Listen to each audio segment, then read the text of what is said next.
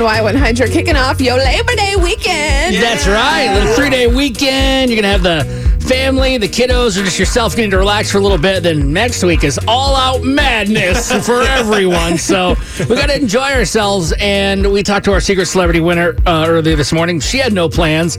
I don't know what's going on, but there's got to be something to do, right? Yeah, there's a lot of stuff to do depending on your level of comfortability. Like, do you feel, want to go out and mingle with people at a theme park, or are you just trying to stay home? There is one important thing to note, though. San Antonio, Bexar County, and the River Authority parks will be closed this weekend, but there are a lot of things that are open.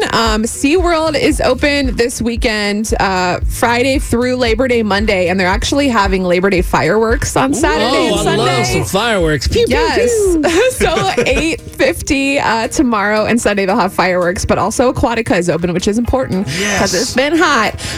10 a.m. to 5 p.m. You do have to make reservations for Aquatica, but it's super easy. You just go on their website, click a couple buttons, and you're done. And then for Monday, Labor Day, Aquatica is also open at SeaWorld. So if you are just like, look, I need the kids to get out, I need like a 5-minute break. You need to wear them down. Aquatica is a great place, right? They'll fall asleep. No, go again. You got it. Yeah. Keep on going. I want you. How many times is that on the slide? That's Not what my mom enough. did. Oh, no, you should go one more time. My mom would be like, I'm just going to be right here reading the book, so get me if you need anything. And we were like, we're free. Like, Mom, you're not looking. Little did we know. Can't believe Mom and Dad are letting us do this. This is incredible. The San Antonio Zoo is also open this weekend, 10 to 4 daily. But if you are feeling more comfortable, like staying in your car and you don't want to be around people, they're still doing the drive-through zoo tonight and tomorrow from 5 to 8. And it's also this month they're showing appreciation to like first responders and doctors and nurses, police officers and stuff. Frontline Heroes Appreciation Month through September 30th. So you get free admission if you are one of those first responders,